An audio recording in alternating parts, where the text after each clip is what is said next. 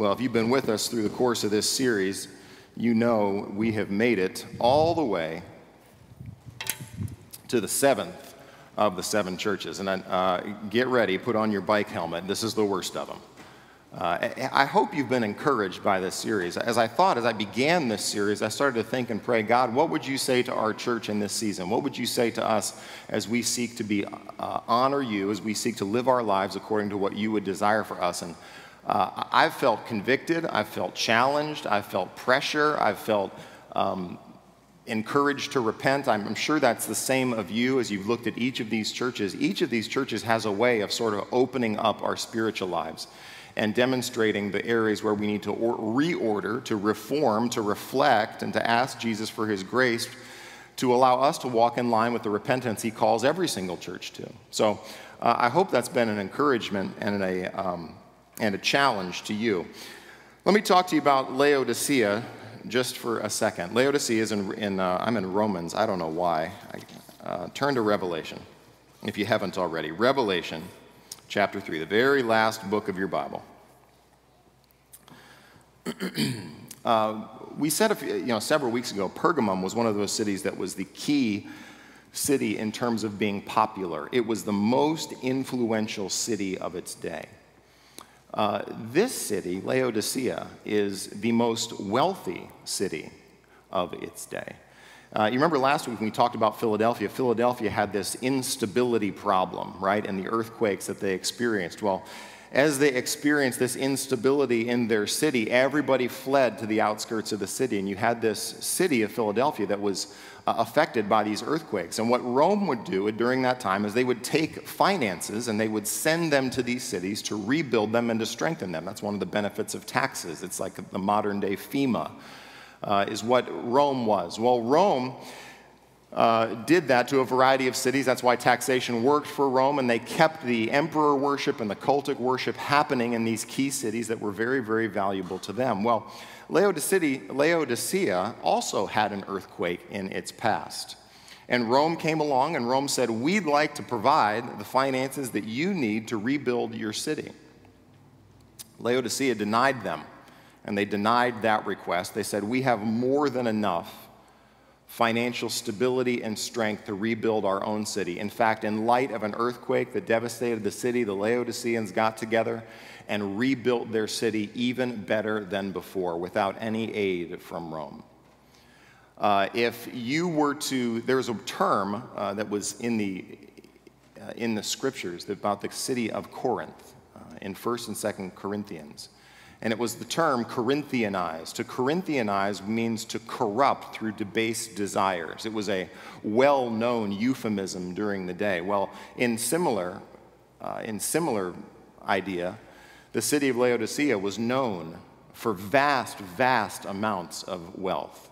So much so, if you were to refer to it being a Laodicean city, you would know in your mind that this is a wealthy place. This is a significant financial and wealthy kind of center. So as we embark on this final letter, we've seen some threats to the churches throughout the course of these letters, haven't we? We've seen false teaching. We've seen persecution. We've seen the debased desires of a church going sideways and not clinging to true doctrine, but to going after teachers who would give them what their itching ears want to hear.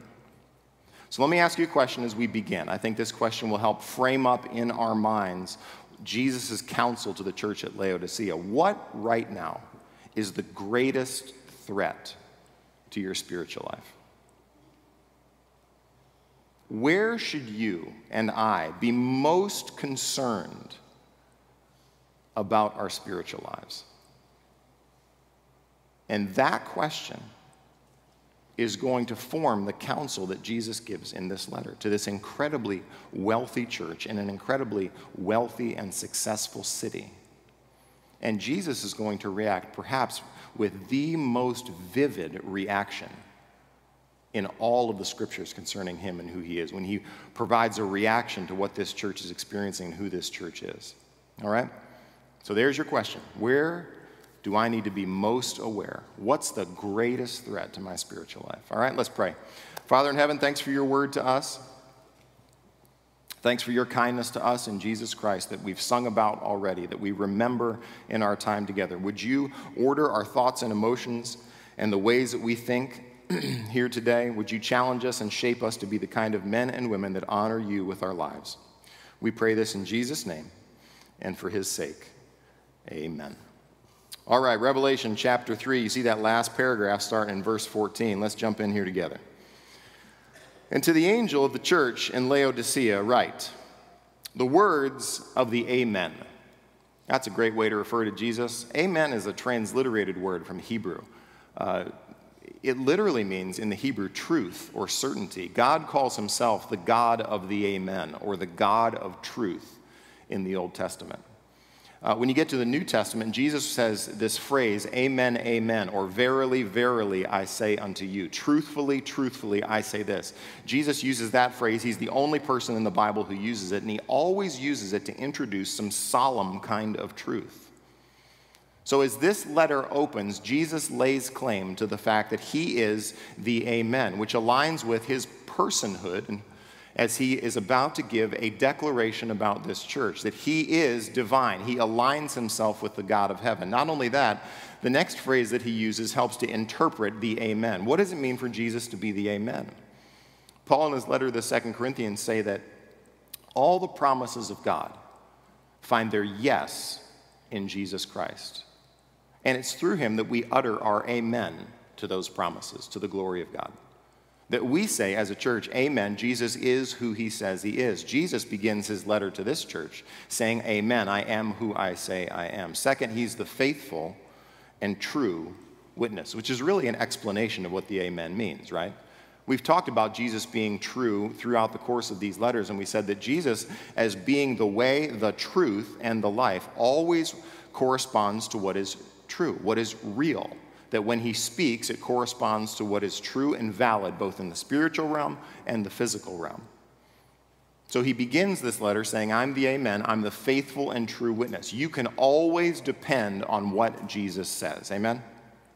Jesus isn't ever confused. He never says more than he needs to. He never says less than he needs to.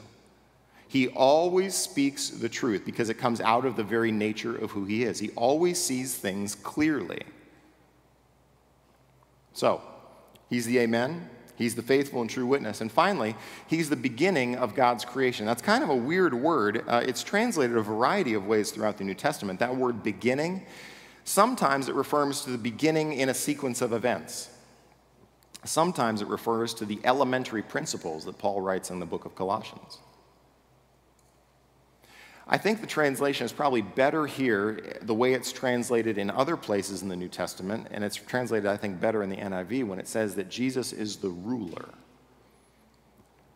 He's the ruler of God's creation. Now, why is that going to be important? I'll show you by the time this letter wraps up. John uses the term. He said, in the beginning was the Word, and the Word was with God, and the Word was God. He was in the beginning with God. That's where he was, the beginning of the first creation. And then you move into the book of Colossians. The book of Colossians says he's the head of the body, the church, the firstborn from among the dead. He's the beginning, that in everything he might be preeminent. So that Jesus not only is ruler, but it's probably better translated as source. He was there with God in the beginning as the source of the created order in the old creation. He's there with God, and he's the source of the new creation, which is the church, right? The new birth, the new creation comes through Jesus Christ. He's the ruler, he's the source, he's the one in charge, that in everything he might be preeminent. He's first. That's a pretty good intro, right? Pretty good reminder about who Jesus is. He's totally truthful, he's totally credible, he's totally reliable, and he's the ruler not only of old creation, but the ruler of new creation, and ultimately over all creation.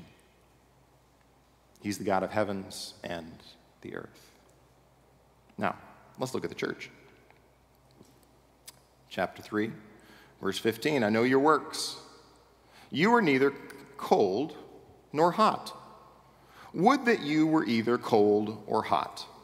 Now, this passage has been moralized in a variety of ways. What do I mean?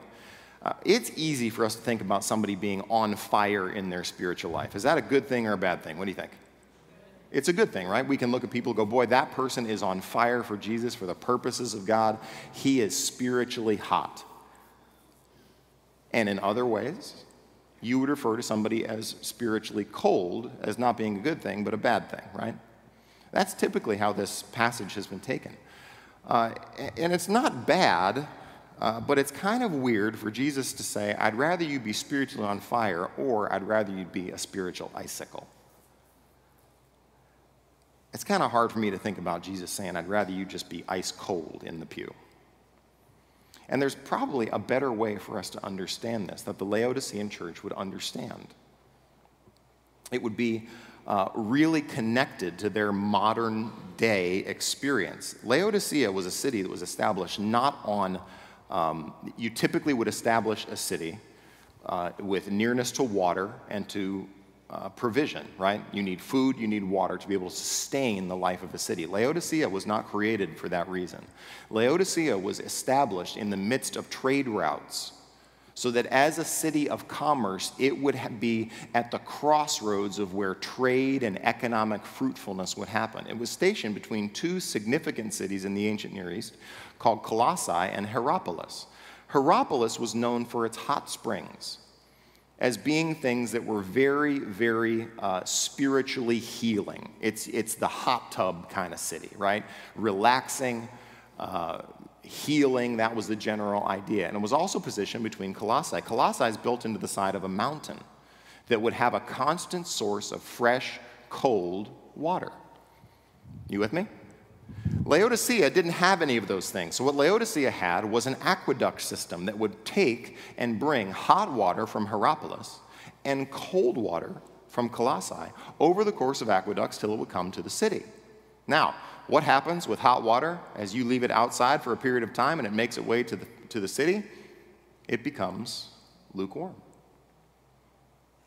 What happens when you take cold water and you bring it from aqueducts from 10 to 15 miles away and you pipe it all the way to the city? It becomes lukewarm. So Laodicea, while being incredibly wealthy, was also well known for having terrible water. Water that would make you want to. Read verse 16. So because you are lukewarm and neither hot or cold, I will spit you out of my mouth. The Greek word there for spit you out is spit you out. You make me want to barf. Now, it's great that Jesus is the Amen and the faithful and true witness and the rule of God's creation, but how about having Jesus speak to your church and telling him, you make me want to puke? That's pretty hard, isn't it? That level of revulsion is how Jesus addresses this church. You make me nauseous. You get the point? Now, why?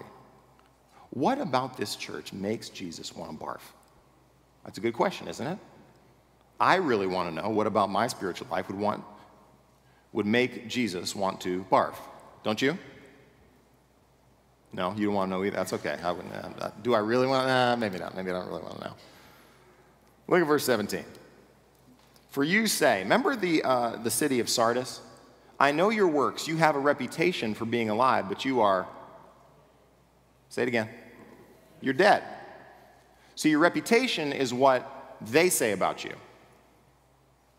How does this church begin? Jesus says, I know your works in verse 17, for you say. You've got an opinion about your spiritual life. You've got an opinion about how healthy you are. You've got a metric by which you are evaluating where you are in our relationship. Watch what they say. I am rich. You know, if you were to refer, I said this before, Laodicea, if you were to think about a modern day city, this would be the church in the Hamptons. This would be the church in Beverly Hills. That those are the kind of places that when people referred to Laodicea, they immediately, the first thing they would think of is wealth and success. And this church believes that they're wealthy. Now, what do you think? You think Jesus is going to applaud them, or you think Jesus is going to turn it on them? Look at what he says. You are rich. Not only do you say you are rich, you've prospered. That is a different term than the first one. They're both rich. They're both wealth. But the I have prospered looks at their past, doesn't it? They look at where they used to be in comparison with where they are now. That their life has a characteristic of always moving up and to the right. You with me? That they've gotten more profits than they used to have. They've gotten a bigger house than they've used to have. They've gotten a bigger church than they used to have. And they're using these metrics in the way they look at their church as advancing and growing and being prosperous. Not only that, they need nothing. What do you get the person who has everything? They've eliminated need from their life. Now, let's be honest. How many times in your life do you make decisions based upon what your perceived needs are? I'll tell you what, I do that all the time. I clearly need this thing. And this church is so wealthy is that they've moved in their life away from needing anything to coming to a point of complete confidence, complete wealth, complete security. What happens when you don't need anything? The primary agenda in your life becomes leisure. It becomes what I can enjoy. You with me? This church needs nothing. Now watch what Jesus says. You don't realize, not realizing something about yourself. That term realizing is the same word that talks about Jesus when he, in these first few letters, talks about to know. He knows their works. He completely knows the situation. Anytime it refers to Jesus, it talks about exhaustive knowledge, complete knowledge. Anytime it refers to men, it refers to theoretical knowledge. This is, I think, how it's working in my life. And Jesus is about to greatly disappoint this church who has a high view of where they stand with Jesus. Not realizing this, that you are wretched. I don't know if you have a Bible with cross references, you may or may not have this. That word wretched is only used one other place. It's used in Romans chapter 7 about how Paul recognizes the truth of his spiritual life. He talks in Romans 7 about wanting to do good and evil being right there with me. So that every time he has an ambition for doing what is right, he recognizes that evil lies close at hand. And he says, "Oh, wretched man that I am." It's one of the most emotional places Paul is in his writings. The most desperate at end of himself that he is when he realizes God's standard and perfect moral law and how when he has the ambition to try to do right, he's consistently faced with his inability. That's a good thing when we come in contact with God's law. For this church here, they don't realize it. They don't see it. They don't see that Jesus views them as wretched, as unable to accomplish what he has for them to accomplish, as unable to live up to the standards of which God has called them to. You're not only wretched, you're also pitiable. And then he gives you three adjectives, boom, boom, boom, that he's going to explain. Poor, blind, naked. What a contrast. I'm rich, I have prospered, I need nothing. Jesus says poor, blind, naked. Well, let's see what he's going to say about this. Verse 18, I counsel you. Let me make a side point here. Tim Keller wrote a book on prayer. Great little bitty book if you want a book on prayer.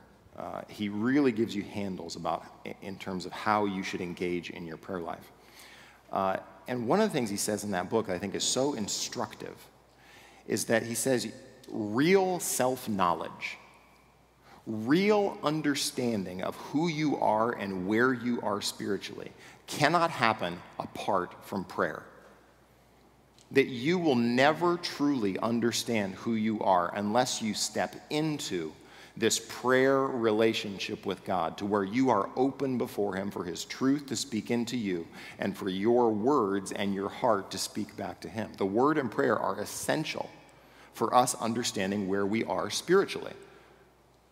Because one of the things that's so clear about this church is that they have a misfire between what they say about themselves and what Jesus says about themselves. What would you call those people? I would call those people self-deceived. Incredible confidence in their success and their wealth and their accomplishments. but no ability to see themselves rightly. They cannot see themselves with sober judgment. And until Jesus speaks in, they are blind to the reality that they are blind. They are blind to the reality that they are poor. They are blind to the reality that they are naked. So that one of the, I went to Dallas Seminary, and I remember this. I had a professor during my time at Dallas Seminary who said, "We set you students up for failure in your expectations." And it's not very often that you hear professors say that our seminary is a failure, right?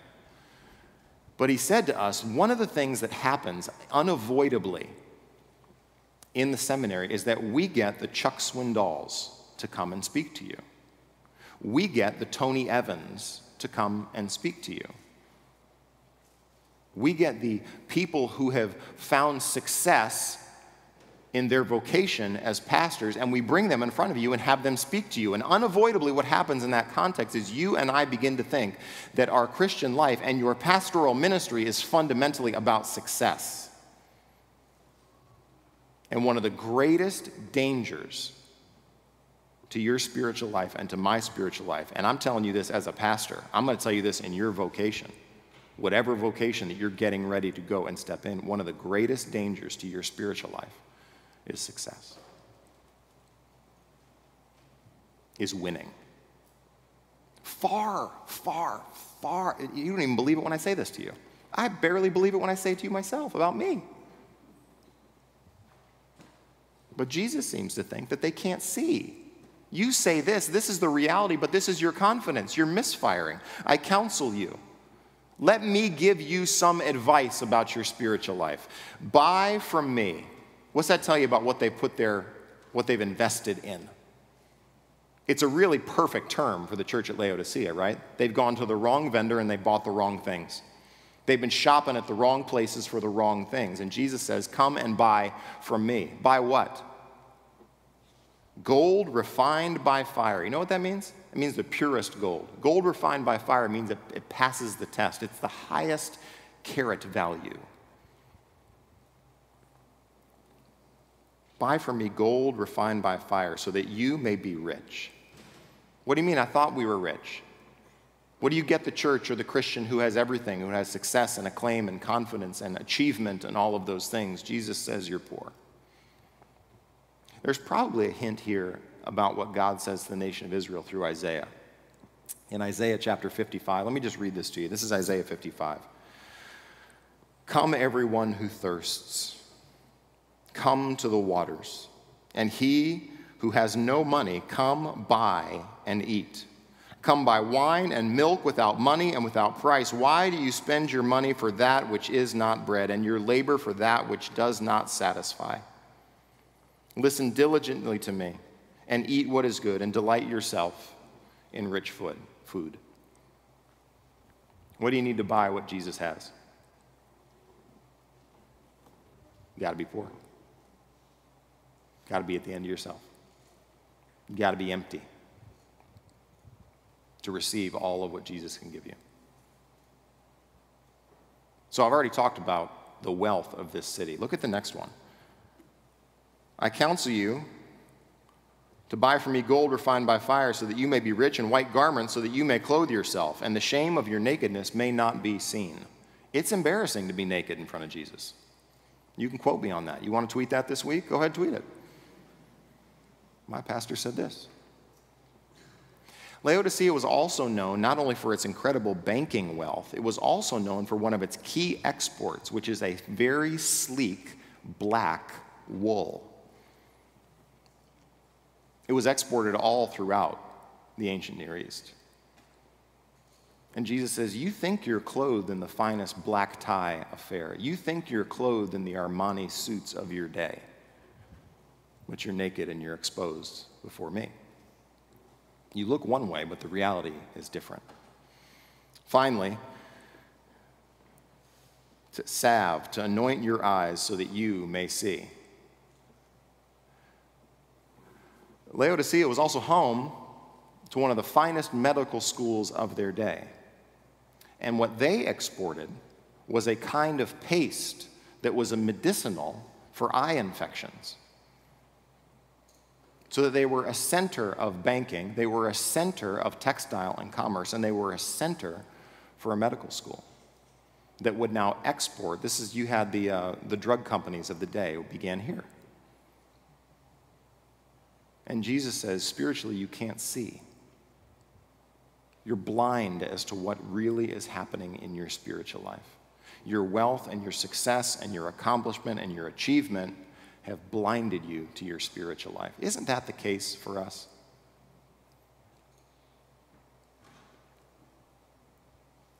That we get to seasons in life where we feel like we've accomplished and we've made it, and we equate winning in the physical realm with success in the spiritual. This isn't uncommon for us. This happened all throughout the New Testament as well. This happened with the Pharisees, who people looked at and thought they were successful. This happened with a very key individual. You remember the story of Jesus and the rich young ruler? The rich young ruler comes to Jesus, and he's got everything. He's got wealth, he's got his youth, and he's got his achievement in his career. He's winning at everything. And he comes to Jesus, and he has a conversation with Jesus. He said, Jesus, what must I do to inherit eternal life? And Jesus says, keep the commandments. Honor your father and mother, don't commit adultery, and don't covet. And the rich young ruler says something that is fascinating to me. He says to Jesus two things. He says, all of these things I have kept since I was a boy. What then do I still lack? Do you know what that tells me about success and achievement and accomplishment?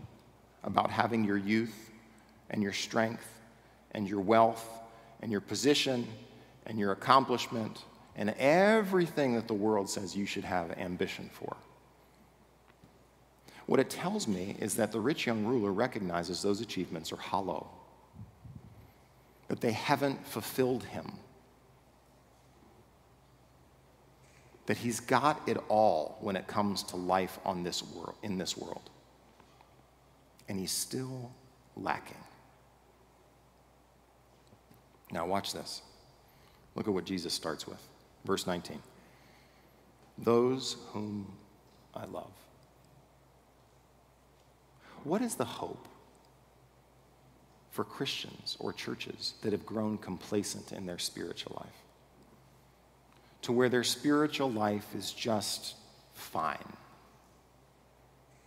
No real lows, no real highs, just kind of coasting, confident in the fact that they've got enough money in a bank, they've gotten that promotion, they've gotten the achievement, they've gotten the next house, they've gotten the things that they've wanted to aspire toward in their career. The only hope, listen to me, the only hope is not Jesus yelling at you when you're in those situations. The only hope for you and I when we are in those situations is that Jesus loves you. You with me? Do you know what Jesus says to the rich young ruler? This rich young ruler says, I've kept all these since I was a boy. What else do I still lack? And in the book of Mark, when Jesus is in this encounter, you could read right by what he does, but Jesus, it says he does two things. He looks at him, and it says he loved him. That he took this guy at the top of his game, and he loved him right where he was. He loved him in the midst of his ambition that had gotten him to a place where he was spiritually hollow, but physically alive. He looked at him and he loved him. Those whom I love. What does Jesus do when he loves you? I reprove and I discipline. I don't have time to go there. Read Hebrews chapter 12. Later on, when you come back and refresh yourself on this text, read the truth about Hebrews 12 that says if you and I don't receive discipline, we are illegitimate sons. Remember how we ended last week saying that we never have to worry about the wrath of God?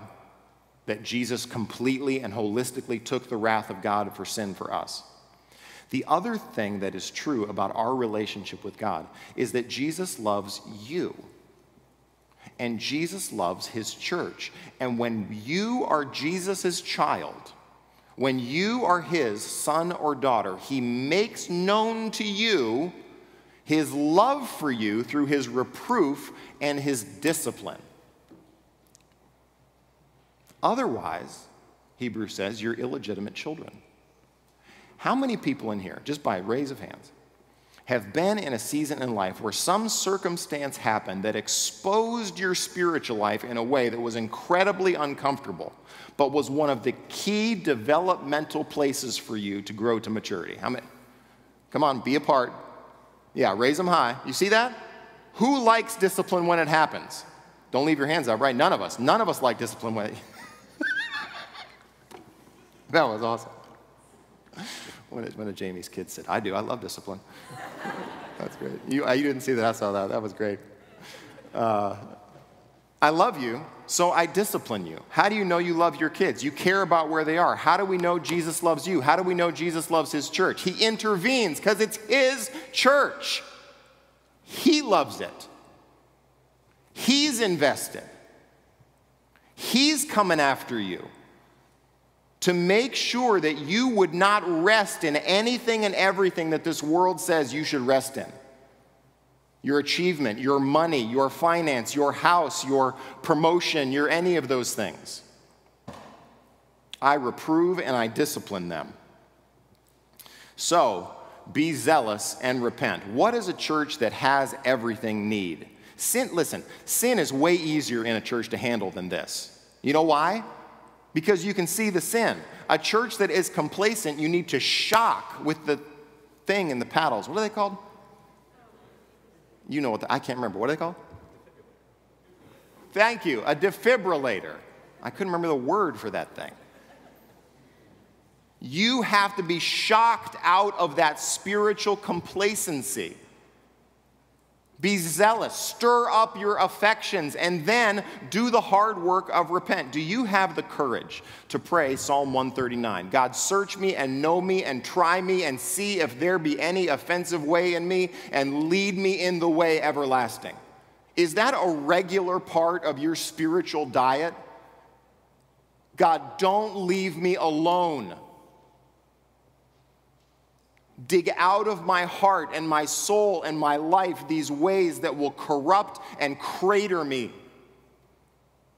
Jesus says, be zealous and repent. Look at verse 20. This is so good. This is so good. Watch this. Look at verse 20. Behold, I stand at the door and knock. Now, this is very simple. Is Jesus in the church or outside the church? Hey, I'm rich. I've prospered. I need nothing.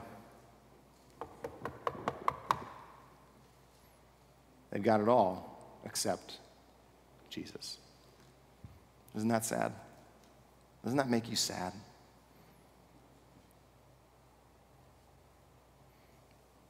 Behold, I stand at the door and knock. If anyone hears my voice. Does that sound familiar? What do the sheep do? They hear his voice. When the master calls, when the master speaks, it's like a dog whistle. And nobody else can hear except the sheep whistle. Do they sell those? If anyone hears my voice and opens the door, I will come into him and eat with him, and he with me. This is so great. This is so great. Jesus promises. What do you get? The church who has everything. What do you get? The Christian who has everything. What does Jesus get? The church who has everything. Jesus' promise for those who are zealous about their spiritual life and are willing to repent, are willing to hear his voice and open the door. Jesus promises intimacy. Isn't that the truth about a lot of our conquests, a lot of our achievement? A lot of the things that, how many times has it been a trope to hear the guy who gets to 55, has made all the money in his career, and still finds out his life is empty? Just like the rich young ruler. And what Jesus promises is that if you've achieved it all, then you know the one thing that achieving it all will never give you. It's intimacy with Jesus.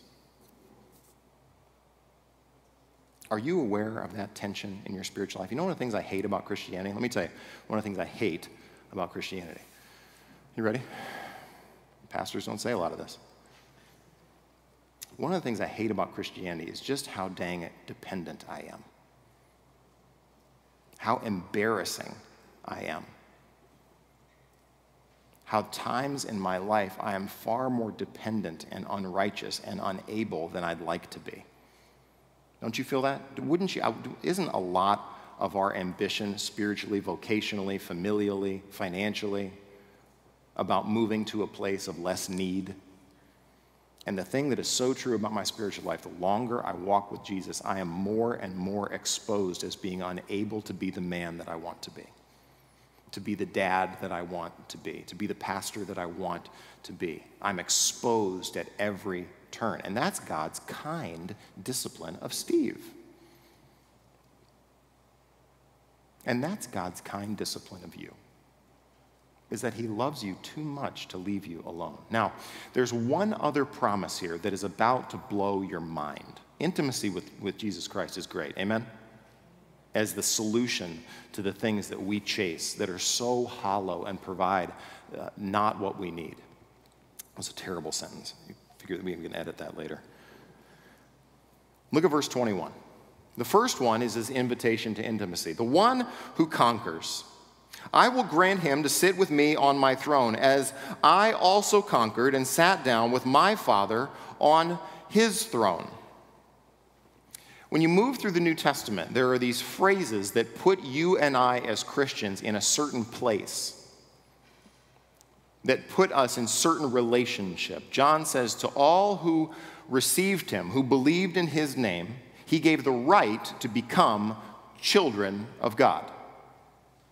That I'm no longer an orphan, I'm a part of the family. 1 Peter says that you are a chosen race, a royal priesthood, a holy nation.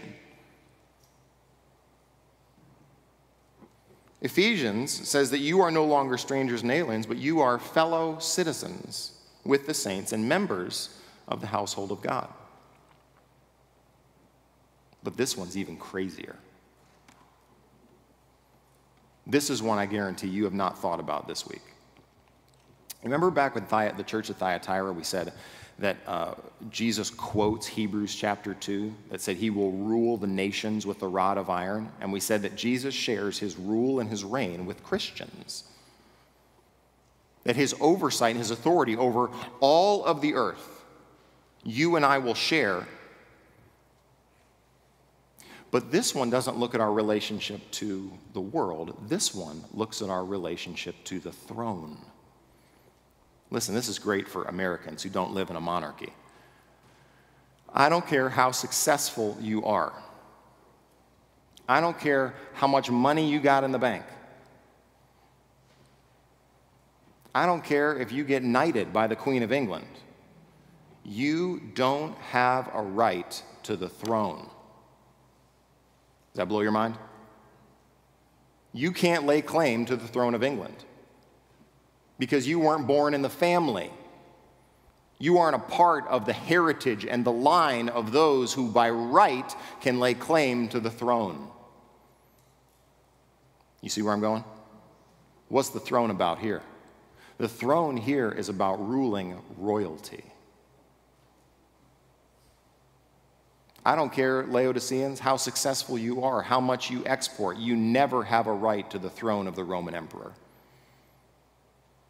Your achievements will always be hollow, and you'll never be able to claim the throne. And Jesus says, the promise for those who are zealous and repent isn't just intimacy, but it's royalty. Isn't that amazing? That is amazing. That Jesus says he will share his royal right to rule with you and with me. See, this is where achievement for us gets us so sideways. We settle for things here that have been promised to us there. We have intimacy with Jesus Christ now, and then one day we will rule and reign with him. We have the right to become children of God. Therefore, we are in the family. We are in the royal line. We share the throne with Jesus Christ himself.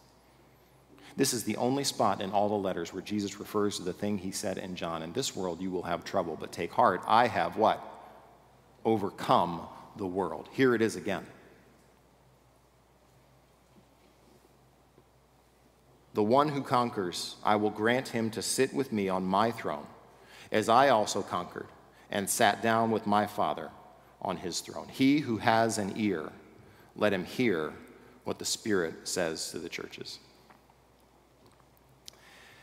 You know, this week, this month, this year, you're going to get passed over for a promotion that you think you deserve, and you're going to be devastated. That this year you're going to have some ambition to achieve and to accomplish something in your field and in your line of work or for your family, and it's not going to happen the way you thought it would happen. And what's happening in those moments when I experience vocational failure, when I experience the failure of the ambitions in my heart, am I looking at the way Jesus sees my spiritual life in the way that I react and respond to those things? Because oftentimes those failures are exposing the very ambition of the Laodicean church. That my life should always go up and to the right. I should always have more this year than I did last year. I should always be higher in the food chain at work than I was last year. And the inherent danger of the Christian life is that you and I would succeed and forget where we are spiritually, would abandon the intimacy and the royalty that Jesus has won for us in favor of success here. Let me close with this. Turn to Deuteronomy chapter 8. This is not a new thing. This is a consistent theme. Deuteronomy is the 5th book of your Bible. Deuteronomy is the, John, if you and the band would come here, we'll close with this. This is Deuteronomy chapter 8. Deuteronomy chapter 8 is after the nation of Israel has been through the desert wanderings, and they come again to the land which God has promised to them. And as they come to the land that God has promised them, God gives them a warning because all of their parents have died in the 40 years of the desert wandering. And you have the second generation of God's people getting ready to go into the very land that he promised them. And Deuteronomy chapter 8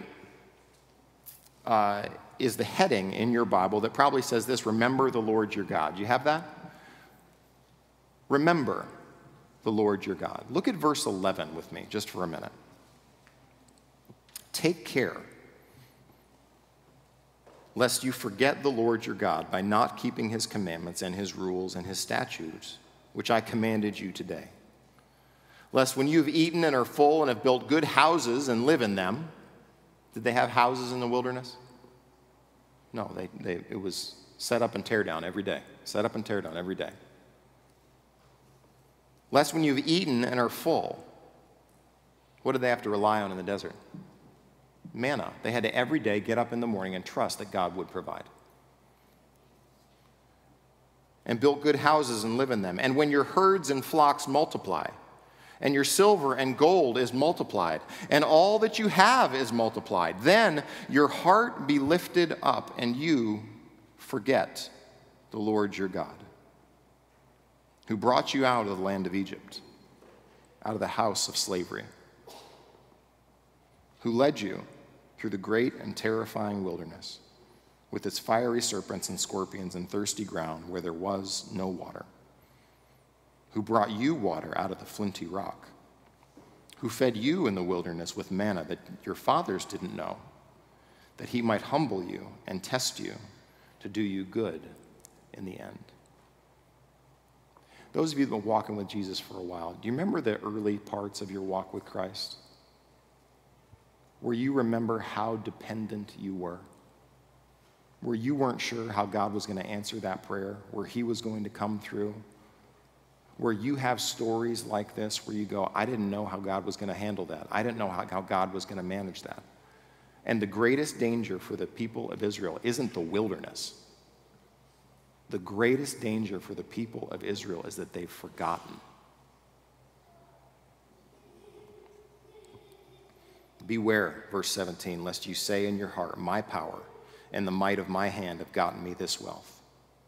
You shall remember the Lord your God, for it's he who gives you the power to get wealth, that he may confirm his covenant that he swore to your fathers, as it is this day. If you're complacent, if you are resting on what you have accomplished, in how you have prospered, Jesus says, be zealous and repent. See your life the way he sees it, and find the intimacy that he promises to you and I. Because listen, it's not out there. Amen? It's not out there. I don't care how much you have, how much you achieve, how much you accomplish. You will never have achievement with Jesus on your terms. You got to come open-handed, open-hearted, aware of really where you stand and in how much in need you are. And Jesus answers with intimacy.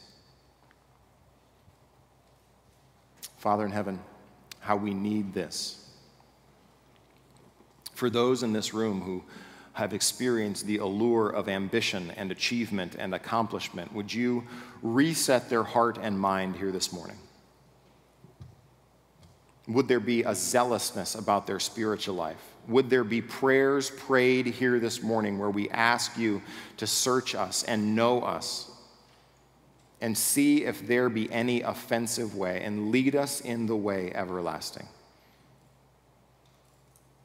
Father, we acknowledge here and today that our greatest threat is often ourselves.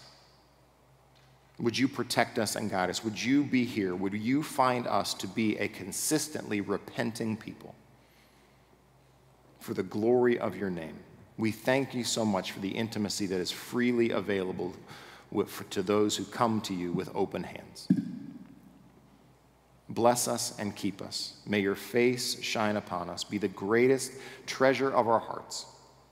In Jesus' name, amen.